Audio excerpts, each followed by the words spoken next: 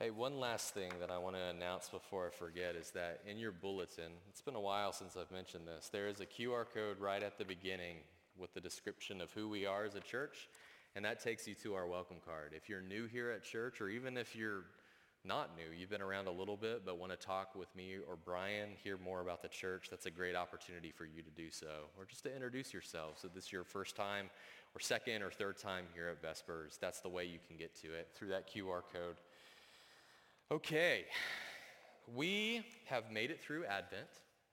We've made it through Christmas Day, which fell on Sunday this year. We made it through New Year's last week. It's time. It's time to get back to the book of Romans, y'all. You ready for this? That was a very tepid response. Maybe I'm more excited about this than you are. We've been in Romans for quite a while. In fact, I'm a little embarrassed to say how long it's been. It goes back to 2021. But we have made it through quite a bit of the book. We are at the end of chapter 11. That's where we're going to pick up. That's where we left off before we took a break for Advent. And that means we're well over halfway through this book. There's 16 chapters in Romans, guys. So we're getting close to like 75%. We're almost there. And we've got some good text ahead of us, that's for sure. But like I said, today we're kind of at the end of chapter 11. We're going to be looking at verses 25 through 32. But before we read that scripture, I'm going to have you stand and we'll read the scripture here in a bit. I'm going to do kind of a little bit of a prolonged intro before we read it, just because we're rusty with Romans. It's been about 6 weeks since we've been in, so we need to kind of refresh ourselves and remember where we've been in this book, what we've seen so far, and just kind of remind ourselves what we're about to dive into. So I mentioned, I guess it was back in November, that this section of Romans that we're in, that chapters 9 through 11, has always been kind of a curiosity to many scholars of the New Testament that study these things. Because Romans is it's very easily divided up into sections. Chapters 1 through 8 is just very simply this piece by piece, step by step exploration of the gospel. It tells you very clearly what Jesus Christ has done in his death and resurrection, and then the promises of God that we have because of that. So chapters 1 through 8, everybody says, yes, it's easy to identify that. That is gospel exploration. And then chapters 12 through 16, the end of the book, the part that we're about to get to, it's practical living. It's what do we do in light of the gospel? How do we live? How do we honor Christ with our lives? How do we live out of grace? So that's 12 through 16. We've got the gospel 1 through 8, practical living 12 through 16, but then chapters 9 through 11, nobody's really sure what to do with it.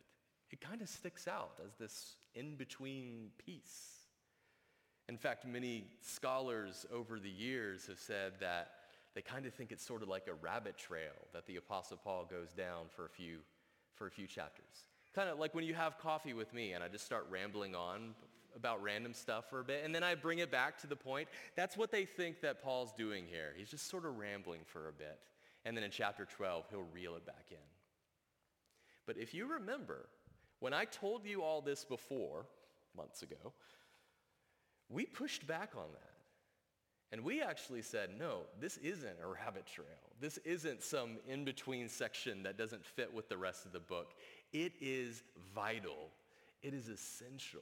It serves as this kind of hinge between the two sections that answers an incredibly important question that we have to answer before we move on to anything else. It answers this question: is God trustworthy? Does he keep his promises?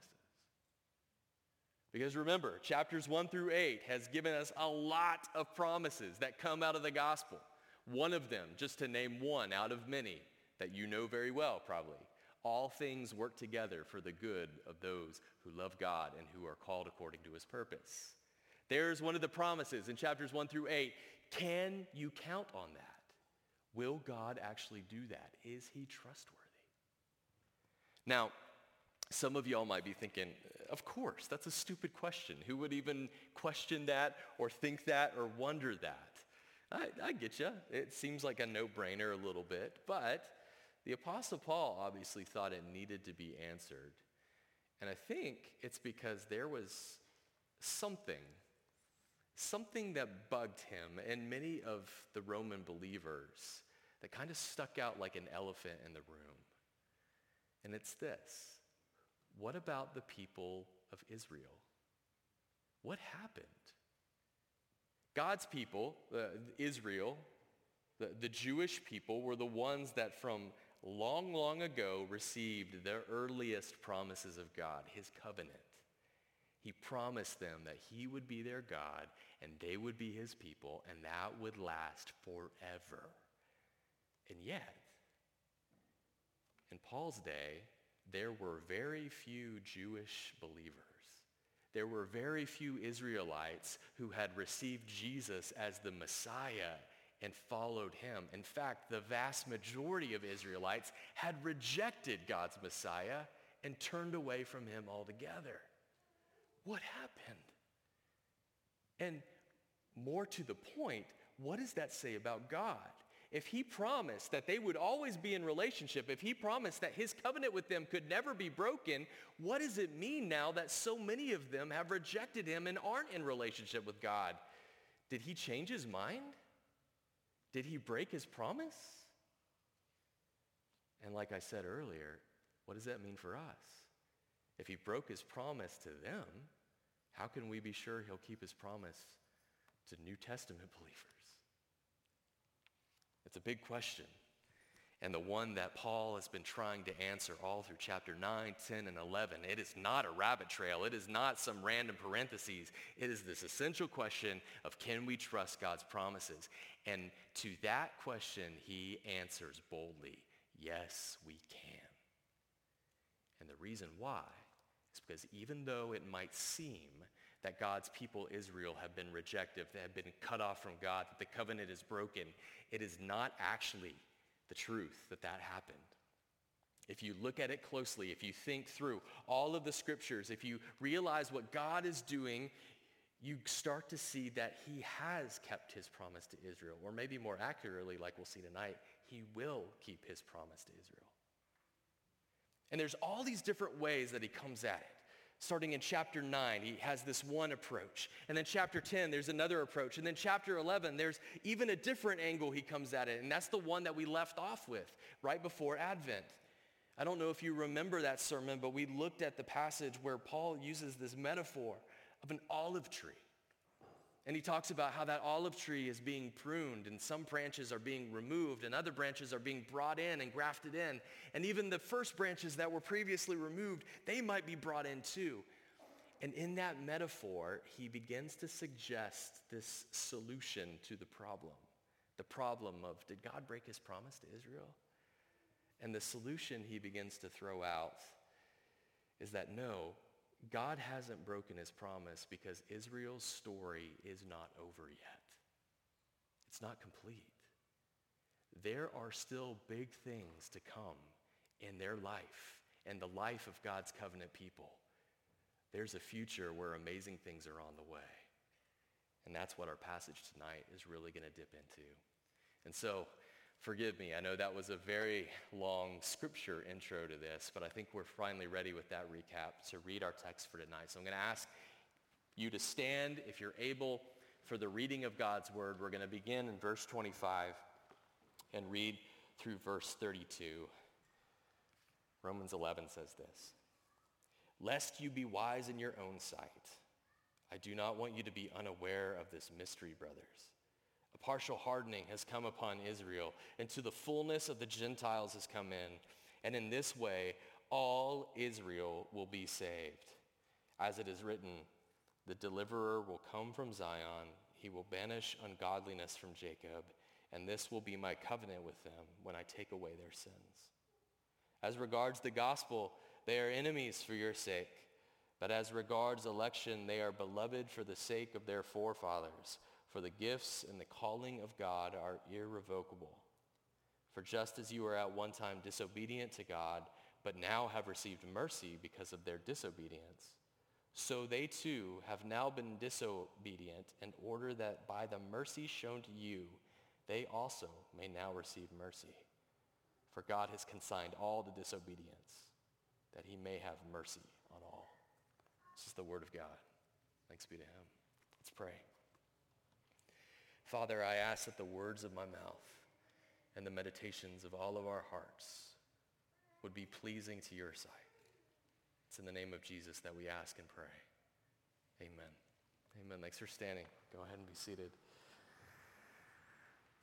So what we read there in those verses is the capstone of all what this section has been leading up to. All of the different angles Paul's looked at, all of it kind of comes back to this one profound statement that we read in our text. It said this: in this way, all Israel will be saved. Whoa. What Paul's doing is he's envisioning a future day when all of the drama of the present, all the drama of the Israelites rejecting Jesus and the Gentiles being welcomed in because of that, all of that drama will be leading to this final moment where all Israel will be saved. And so the question we've been pondering, does God keep his promise? Yeah. Because the story of Israel isn't over yet. And there is a future where we are going to see his promises to God's covenant people be fulfilled in ways beyond what we can imagine. Now, all Israel will be saved is a tricky statement, as I can imagine some of you guys are thinking. What does all mean here? How all is all, so to speak? All. That answered it for me right there. The man in the back says all means all means all. Okay, the end. But it's not that simple, believe it or not. And there have been lots of different interpretations over the years about how to really understand what Romans is trying to say here. Some of those interpretations have been helpful, some of them not so much. There's really a broad gamut of different ways of looking at this, but where I've kind of landed on this, and not just me, many other kind of commentators and readers of this text, is that what the scripture is trying to say is this: when it says all Israel will be saved, it means there is a day coming where you can expect to see a massive influx of Jewish people having their eyes open to the gospel and having their hearts softened to Jesus Christ, and they accept and believe him, and there is a massive ingathering of Jewish people to worship Jesus as their Lord and Savior. We have a word for this: revival. Massive revival in Israel. And just like we've seen historically, even in our own country, you ever heard of the First Great Awakening with Jonathan Edwards?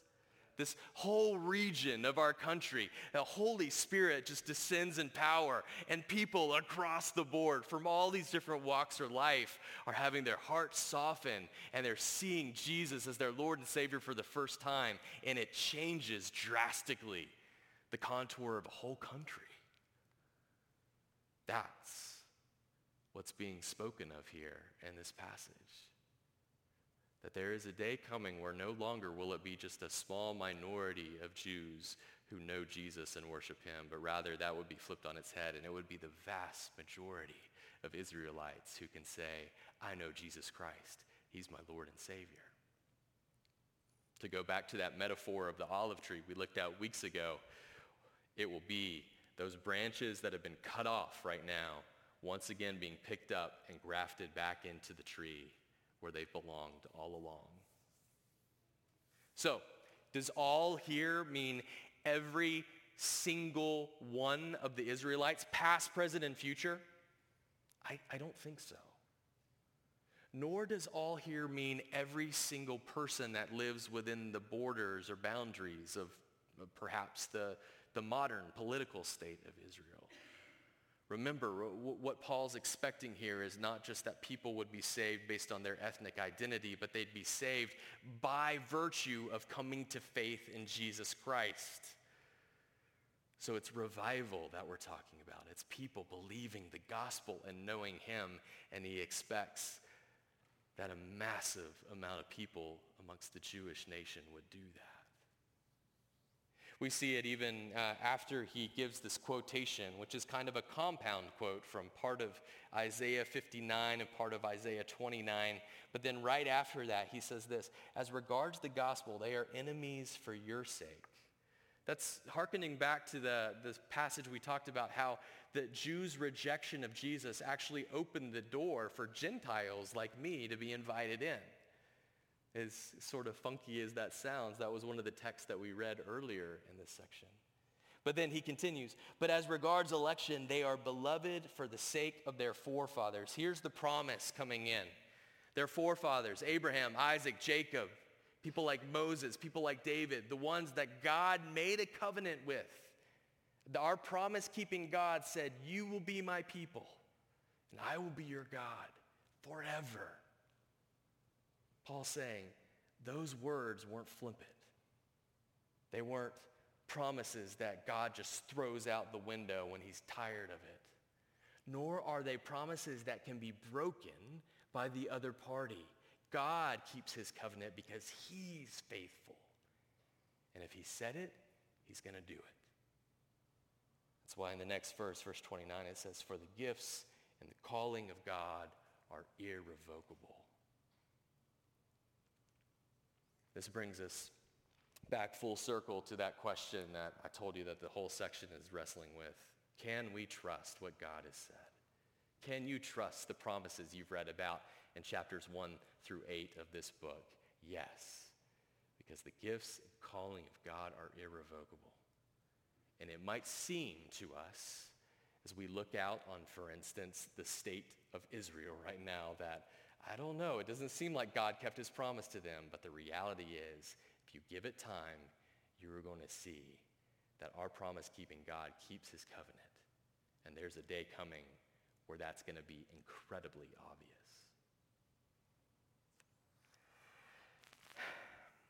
If you're anything like me, though, maybe you hear all this, you read all this, and you're like, that makes sense, I get it. But the nagging question at the back of your mind is, why?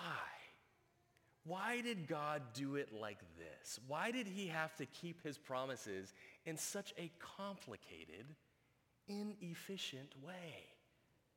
Right? We've talked about this before when we've been going through this section. It seems like if God wanted to keep his promises, there is a way to do it where you could just draw a straight line from point A to point B. Doesn't have to be complicated at all. Doesn't have to take 3 chapters to explain.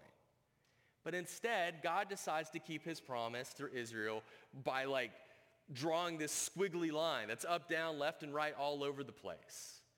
It's very complicated when it could have been extremely simple, or at least it seems so to me. So why? Why do you do it like this? Why all this back and forth?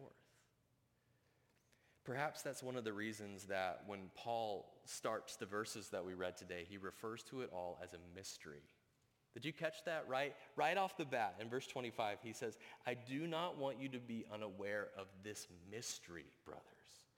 A partial hardening has come upon Israel until the fullness of the Gentiles has come in. Now, this word mystery here, it's very clear from the context that it's describing the how history is going to unfold. There will be a partial hardening of Israel, the fullness of the Gentiles will come in, and in that way all Israel will be saved. That's the mystery, the how of it. But I think he also uses the word mystery here to tell us a little bit about why. About why God's chosen to do, or not to do, to keep his promise in seemingly such a complicated and confusing way. Why? Well, the how mystery is very complicated, but the answer to that question, why, is incredibly simple. I think Paul sums it up with one word: mercy. The reason God's done it this way is to highlight his mercy in the life of every single believer. Look with me at the last verse that we read. It's verse 32. I think I might have it up on the screen underlined. Yeah, sweet. Verse 32 says this: for God has consigned all to disobedience that he might have mercy on all.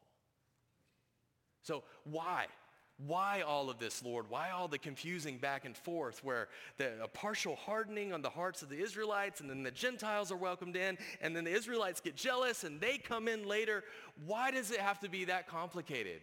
Well, here's the reason, Paul says, so that his mercy might be preeminent.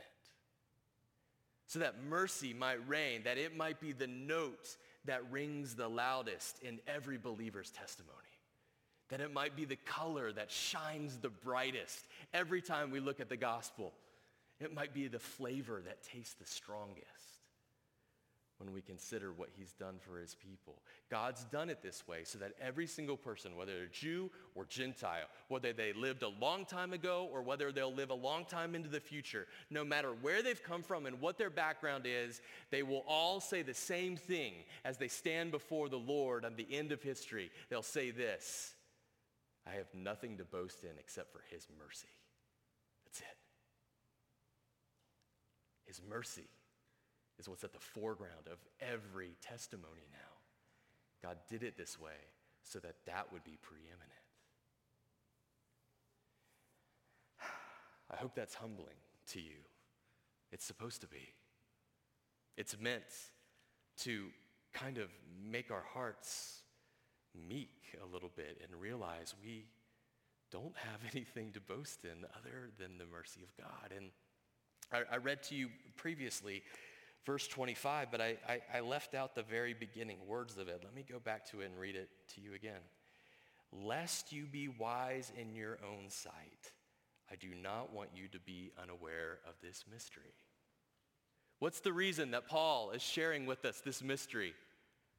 So that you're not puffed up, you're not proud, you're not wise in your own sight, so that you don't lean on your own understanding. The reason he's sharing this mystery with you, the mystery that's mercy, is so that you might be humbled and not fall into the temptation of thinking that your relationship with God is because you're better than others, because you're part of a people group that's better than others, or even it protects you from thinking that I know the mystery and therefore I'm more deserving than everybody else. No, the point of sharing this mystery is to humble you. And this is a point that I wish I would have known a long, long, long time ago, because the truth is I'm naturally drawn to sections of the scripture that are like this, that are mysterious, that talk about future events in a way that there's lots of different interpretations, and you could read 30 different books that have 30 different ways of talking about it. And I've had that bent even before I was a Christian. I grew up in the church, but I didn't become a Christian until I was 18 years old. But growing up in the church, every now and then I'd hear a sermon or I'd see a Bible study that was about a portion of scripture that kind of sort of scratched that itch of wanting to know about future prophecy. And so I'd read books. Remember the Left Behind novels? I read those cover to cover. I remember going to this seminar in Rome, Georgia. Georgia's where I grew up. It's like this Baptist church. I probably was the youngest person there. Everybody else was like over 65, and I was a teenager going to this seminar. And this guy was going to tell you all about the end times, and he had this giant blackboard behind him where he wrote these blueprints about how it was going to all play out. And, it was Clinton was president at the time, and I think he said Clinton was the Antichrist or something like that. It was pretty wild. And truthfully, probably a little wrong-headed, but I was drawn to it. And yet the reason I was drawn to it is because I wanted knowledge. I wanted my head to be full of all of these facts and insights and data. I wanted to be puffed up with knowing things. And it wasn't even on my radar that the reason the Bible might speak about mysteries like this is for the sake of humbling us, not making us puffed up. In fact, doing the opposite, bringing to us a place where, at least in this particular passage, we know the mystery so that we can highlight and exalt God's mercy and not our own achievements or knowledge or wisdom. I didn't get that. Truthfully, I might still not get that. It's a work in progress. But I wish back then that would have been more of what was presented. I say it for myself, but I also say it for the people that write books about this stuff, that give seminars about this stuff, that preach sermons on this stuff. Let us be a people that when we talk about the mysteries of the future and how God's doing it and why God's doing it, we see that the purpose is to bring us to a place where, like that man in Jesus' parable, all we can do is beat on our chest and say, Lord, have mercy on me, the sinner. That's what it's meant to do. Highlight his mercy, to bring it to the foreground, to humble us as a people that say we have nothing to boast in except for him and what he's done. The mystery is mercy. Let me pray for us, and we'll sing one final song before we head home.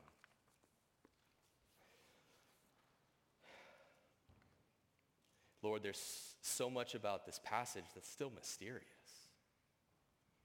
There's still words and verses in it that I have questions about, and I'm sure many in the congregation have questions about. Lord, in time, open our eyes to see and to understand. But Lord, as we finished with, let our understanding lead us to humility. And let it lead us to exalting your grace and your mercy more and more in our lives. Not condescending over others, not being puffed up or proud, but being a people who realize that we have nothing, that we stand on nothing except for your grace and your mercy. It's in the name of Jesus we pray. Amen.